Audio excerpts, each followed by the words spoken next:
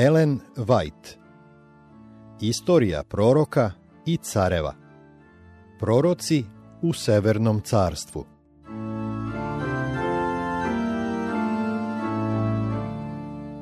Petnaesto poglavlje. Josafat.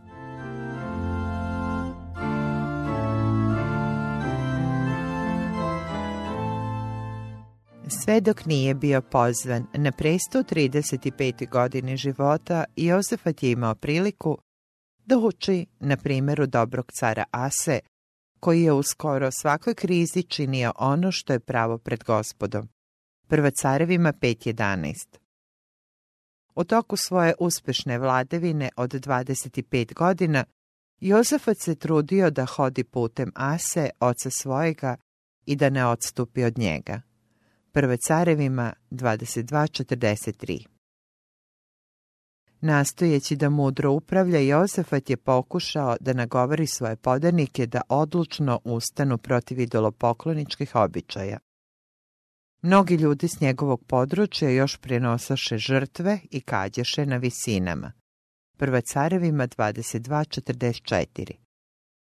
Car nije odmah uništio ta svetilišta, ali od samog početka trudio se da sačuva Judu od grehova kojima je bila obeleženo Severno carstvo pod vladavinom cara Ahava, čiji je savremenik bio u toku mnogih godina.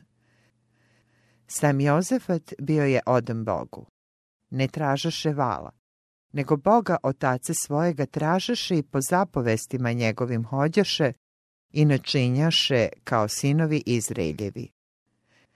Zbog njegovog poštenja Gospod je bio s njime i utvrdio carstvo u ruci njegovoj. Druga dnevnika 17 od 3 do 5. I sav narod Judin davaše dare Josafatu, te imaše veliko blago i slavu. I srce se njegovo oslobodi na putevima Gospodnjim. U toku vremena i reformi koje je sprovodio car je oborio visine i lugove u Judeji. Druga dnevnika 17, 5 i 6.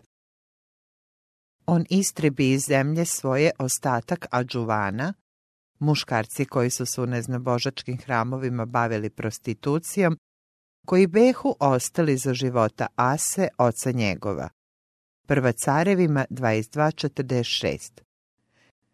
Tako su stanovnici Judeje postepeno bivali oslobađani mnogih zala, koja su pretila da ozbiljno ugroze njihovo duhovno napredovanje.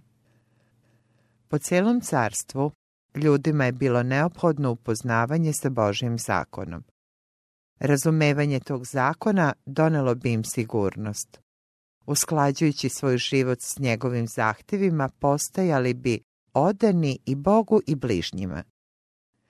Josafat je, znajući to, preduzeo korake da svom narodu osigura temeljito izučavanje Svetoga pisma. Knezovi, koji su bili odgovorni za razne delove njegovog carstva, dobili su uputstva da potraže sveštenike koji će verno poučavati ljude. Ovi učitelji, postavljeni carskim dekretom i stavljeni pod neposrednu upravu knezova, prohođahu sve gradove Judine, učeći narod. Druga dnevnika 17, 7 do 9. Pošto su mnogi ulagali napore da shvate Božje zahteve i odbace greh, nastupilo je probuđenje. Ovom mudrom staranju o duhovnim potrebama svojih podanika, Josafat je dugovao veliki deo svog vladarskog uspeha. Poslušnost Božjem zakonu donosi veliki dobitak. Usklađivanje s božanskim zahtevima razvija snagu koja preobražava život i unosi mir i dobru volju među ljude. Kada bi učenja Božje reči imala nadzornu ulogu u životu svakog čoveka i žene, kada bi im i srce i bili obuzdani njenom silom, zla koja se sada sreću u društvenom i političkom životu ne bi imala mesta. Iz svakog doma širio bi se uticaj koji bi jačao duhovnu pronicljivost ljudi i njihovu moralnu snagu, pa bi tako i narodi i pojedinci stekli povoljniji položaj. Tokom mnogih godina Josafat je živeo u miru, neuznemiravan od okolnih naroda. I dođe strah Gospodnji na sva carstva po zemljama oko Jude, te ne vojevaše na Josafata. Druga dnevnika 17:10. Od Filisteja je dobijao danak i poklone, iz Arabije velika stada ovaca i koza. Tako napredovaše Josafat i podiže se veoma i sazida u Judeji kule i gradove za tržnice. I imaše vojnika, hrabrih junaka, ovi služahu caru, osim onih koje ponamešta car po tvrdim gradovima, po svoj zemlji Judinoj. Druga dnevnika 17 od 12 do 19. Obilno blagosloven, velikim blagom i slavom, mogao je da širi moćan uticaj u korist istini i pravednosti. Druga dnevnika 18:1. Nekoliko godina posle stupanja na presto Josafat, na vrhuncu blagostanja, odobrio je da se njegov sin Joram oženi Atalijom, kćerkom Ahava i Jezavelje. Ovim brakom između Jude i Izraelja sklopljen je savez koji nije bio po Božjoj volji i koji je u vreme krize doneo propasti caru i mnogim njegovim podanicima. Jednom prilikom Josafat je posjetio izraelskog cara u Samariji. Carskom gostu iz Jerusalima bile su ukazane posebne počasti i on je pri kraju posjete dozvolio da ga nagovore da se pridruži izraelskom caru u ratu protiv Sirijaca. Ahav se nadao da će ujedinjenim snagama Jude i Izraelja uspeti da povrati Ramot, jedan od starijih gradova za utočište koji je po njegovom mišljenju s pravom pripadao Izraelju. Iako je u trenutku slabosti nepromišljeno obećao da će se pridružiti izraelskom caru u ratu protiv Sirijaca, dublje razmišljanje navelo je Josafata da pokuša da sazna šta Bog misli o tom poduhvatu. Pitaj danas šta će Gospod reći, predložio je Ahavu. Poslušavši molbu, Ahav je sazvao 400 lažnih samarijanskih proroka i upitao ih, hoćemo li ići na vojsku na Ramot Galatski ili ću se okaniti. Oni su odgovorili, idi jer će ga Gospod dati u ruke caru. Druga dnevnika 18:4 i 5. Josafat nije bio zadovoljan i hteo je da sazna stvarnu Božju volju. Upitao je, ima li tu još koji prorok Gospodnji da ga pitamo? Druga dnevnika 18:6. Ahav je odgovorio, ima jedan čovek preko koga bismo mogli upitati Gospoda, ali ja mrzim nanj, jer mi ne proriče dobro nego zlo. To je Miheja, sin Jemlin. Prva carevima 22:8. Josafat je bio uporan u svojoj želji da čovek Božiji bude pozvan. Kada se pojavio pred njima Nahavov zahtev da kaže samo istinu, u ime Gospodnje Miheja je progovorio. Videh sav narod Izraeljev razasut po planinama kao ovce koje nemaju pastira, jer reče Gospod, ovi nemaju gospodara, neka se vrate svaki svojoj kući s mirom. Prva carevima 22:16 i 17.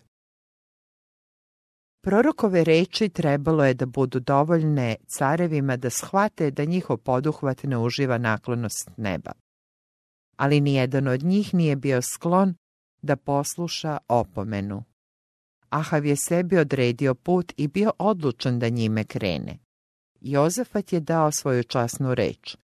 Hoćemo s tobom na vojsku. Druga dnevnika 18:3. Pošto je dao takvo obećanje, oklevao je da povuče svoje snage. I otide car Izraeljev s Josafatom, carom Judinim, na Ramot Galatski. Prvo carevima 22:29. U toku bitke koja je sledila, Ahav je pogođen strelom, na kraju umro. Prođe glasnik po vojsci, o zahodu sunčanom govoreći, svak u svoj grad, svak u svoju zemlju. Prva Carevima 22:36. Tako je ispunjena reč proroka. Iz te izgubljene bitke Josafat se vratio u Jerusalim. Kad se približio gradu, sreo ga je prorok Juj i uputio mu prekor. Bezbožniku li pomažeš, a one koje mrze na Gospoda ljubiš? Zašto se podigao na te gnev Gospodnji? Ali se našlo dobra na tebi što si istrebio lugove iz zemlje i što si upravio srce svoje da traži Boga. Druga Dnevnika 19:2 i 3. Kasnije godine Josafatove vladavine pretežno su bile posvećene jačanju državne i duhovne sigurnosti Jude.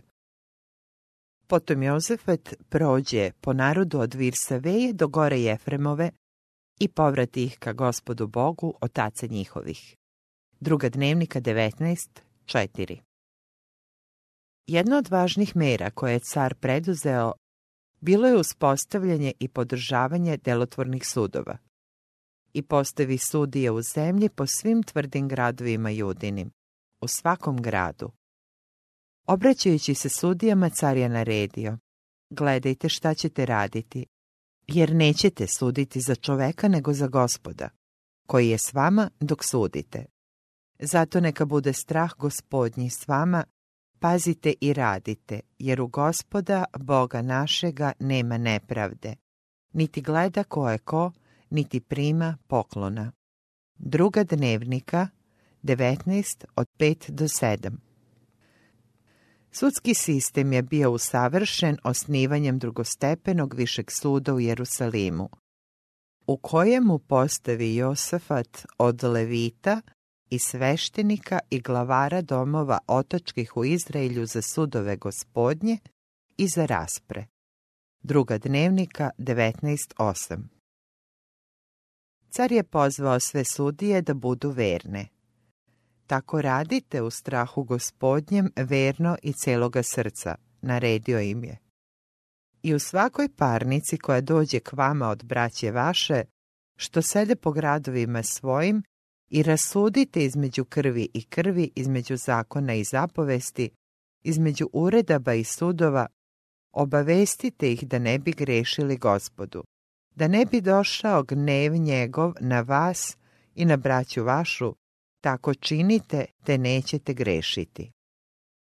I evo, poglavar sveštenički bit će nad vama u svim poslovima Gospodnjim, a Zavdija, sin Ismailov, vođa doma Judina, u svim poslovima carskim.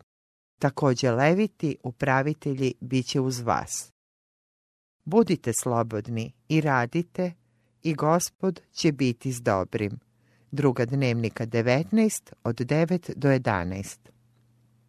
Brižljivo štiteći prava i slobode svojih podanika, Josafat je pokazao da se pravedni Bog, koji vlade svima, stara o svakom pripadniku ljudskog roda. Bog stade na saboru Božijem, usred bogova izreče sud. Oni koji su postavljeni da deluju kao sudije pod njegovom upravom, treba da brane uboge i sirote, da daju pravdu progonjenima i ništima i da ih izbavljaju iz ruku bezbožničkih. Psalam 82:1, 3 i 4. Na kraju Jozafatove vladavine Judino carstvo napala je vojska od čijeg su približavanja stanovnici imali razloga da strepe. A posle toga sinovi Moabovi i sinovi Amonovi i s njima koji žive među sinovima Amonovim dođoše da vojuju na Josafata. Caru je vest o toj invaziji doneo glasnik koji je uzbuđeno saopštio: ide nate veliko mnoštvo ispred mora iz Sirije i eno ih u Asason Tamaru, a to je En-Gad. Josafat je bio hrabar, odvažan čovek. Godinama je jačao svoju vojsku i svoje utvrđene gradove. Bio je dobro pripremljen da se suoči sa skoro svakim neprijateljem. U ovoj krizi ipak se nije oslonio na telo i krv. ne uz pomoć disciplinovane vojske i utvrđenih gradova, već živom verom u Boga Izraeljeva, nadao se da će postići pobedu nad tim neznabošcima koji su se hvalisali da će svojom snagom poniziti Judu u očima drugih naroda. A Josafat se uplaši i obrati lice svoje da traži Gospoda i oglasi post po svoj zemlji Judinoj. Iskupiše se svi sinovi Judini da traže Gospoda i iz svih gradova Judinih dođoše da traže Gospoda. Stojeći pred narodom u predvorju hrama, Josafat je izlio svoju dušu u molitvi, podsjetio na Božja obećanja i priznao bespomoćnost Izraelja. Gospode Bože, Otaca naših, nisi li ti Bog na nebu, ne vladaš li ti svim carstvima narodnim? Nije li u tvojoj ruci moć i sila da ti niko ne može odoleti? Nisi li ti, Bože naš, odagnao stanovnike ove zemlje ispred naroda svojega Izraelja i dao je navek semenu Avrama, prijatelja svojega? Te se naseliše u njoj i sagradiše ti u njoj svetinju za ime tvoje, govoreći kada nas zadesi kakvo zlo, mač osvetni ili pomor ili glad, staćemo pred ovim domom i pred tobom, jer je ime tvoje u ovom domu i vapit ćemo tebi u nevolji svojoj, usliši i izbavi. A sad evo sinovi Moavovi i Amonovi i oni iz gore Sira, kroz koju nisi dao sinovima Izraeljevim proći kada iđahu iz zemlje Misirske, nego ih obiđoše i ne istrebiše, a evo, oni nam vraćaju došavši da nas isteraju iz nasledstva tvojega koje si nam predao. Bože naš, zar im nećeš suditi? Jer u nama nema snage da se odupremo tome mnoštvu velikom, koje ide na nas, niti mi znamo šta bismo činili, nego su oči naše uprte u tebe. Druga Dnevnika 20, od 3 do 12. Sa dubokim uverenjem Josafat je mogao da kaže: nego su oči naše uprte u tebe. Godinama je učio narod da se uzda u onoga koji je u prošlosti toliko puta posredovao da izbavi svoje izabrane iz potpune propasti. Sada, kada je carstvo bilo u opasnosti, Josafat ne stoji sam. A svi narodi Judini stajahu pred Gospodom, i deca njihova, i žene njihove i sinovi njihovi. Druga Dnevnika 20:13. Zajednički su postili i molili i zajednički tražili od Gospoda da zbuni njihove neprijatelje da bi se proslavilo Gospodnje ime. Bože, nemoj zamuknuti, nemoj ćutati niti počivati, Bože, jer evo neprijatelji tvoji uzavreše i koji te nenavide podignuše glavu. Po narod tvoj zlo naumiše i dogovaraju se na izabrane tvoje. Rekoše, hodite da ih istrebimo između naroda. Da se više ne spominje ime Izraeljevo, složno pristaše i suprot tebi veru uhvatiše naselja Edomova i Ismailovci, Moav i Agareni, Geval i Amon i Amalik, učini im onako kao Madijamu, kao Sisari, kao Javinu na potoku Kisonu. Neka se stide i srame do veka, neka se smetu i izginu. I neka znaju da si ti, kojemu je ime Gospod, jedini najviši nad svom zemljom. Psalam 83.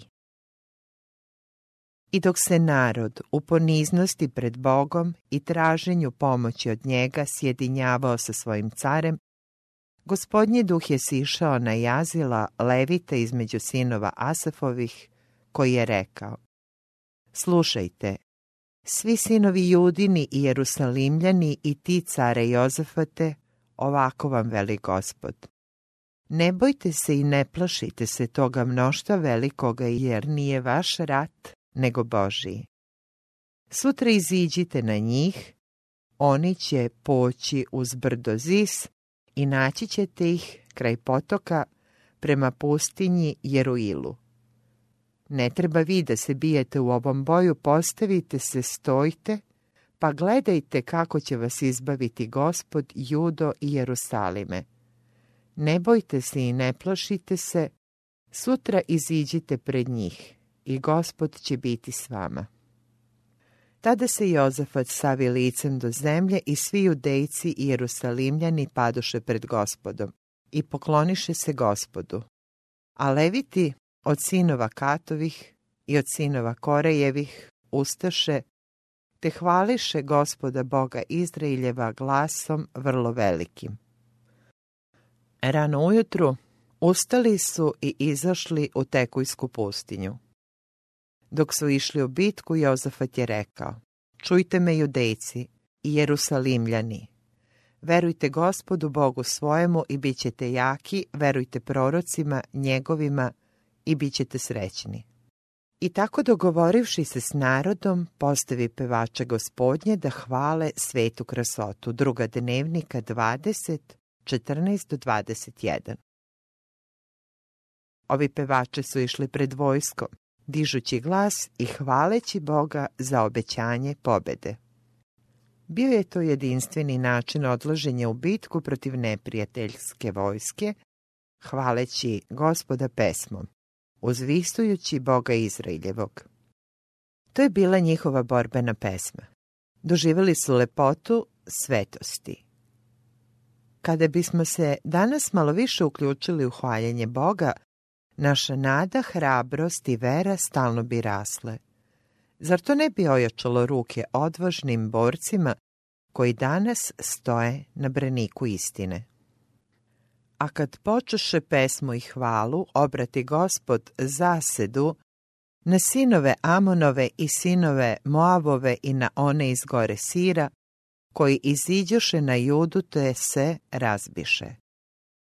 Jer sinovi Amonovi i Moavovi ustaše na one iz gore Sira, da ih pobiju i potru, a kad pobiše one iz gore Sira, udariše jedni na druge, te se potrše. A kad Juda dođe do stražare prema pustinji i pogleda na mnoštvo, a to mrtva telesa leže po zemlji, nijedan ne beše ostao živ. Bog je bio Judina snaga u ovoj krizi i on je danas snaga svega naroda. Mi se ne smemo uzdati u knezove ili stavljati ljude na mesto koje pripada Gospodu. Na umu treba da imamo da ljudska bića nisu nepogrešiva i da zaista greše i da je onaj kome pripada sva snaga naša odbrambena kula. U svakoj nevolji treba da budemo svesni da je bitka njegova. Njegove rezerve su bezgranične, a prividne nemogućnosti pobedu čine još većom. Spasi nas, Bože, spasenja našega, iskupi nas i izbavi nas od naroda da slavimo sveto ime Tvoje, da se hvalimo Tvojom slavom. Prva Dnevnika 16:35. Natovarene plenom, Judine vojske vratile su se s veseljem, jer ih oveseli Gospod neprijateljima njihovim. I dođoše u Jerusalim sa psaltirima i guslama i trubama u dom Gospodnji. Druga Dnevnika 20, 27 i 28. Imali su dovoljno razloga da se raduju. Slušajući zapovest, postavite se, stojte pa gledajte kako će vas izbaviti Gospod, ne bojte se i ne plašite se, potpuno su se oslonili na Gospoda i on se zaista pokazao kao njihova tvrđava i njihov izbavitelj. Druga Dnevnika 20:17. Sada su s razumevanjem mogli da pevaju nadahnute Davidove psalme.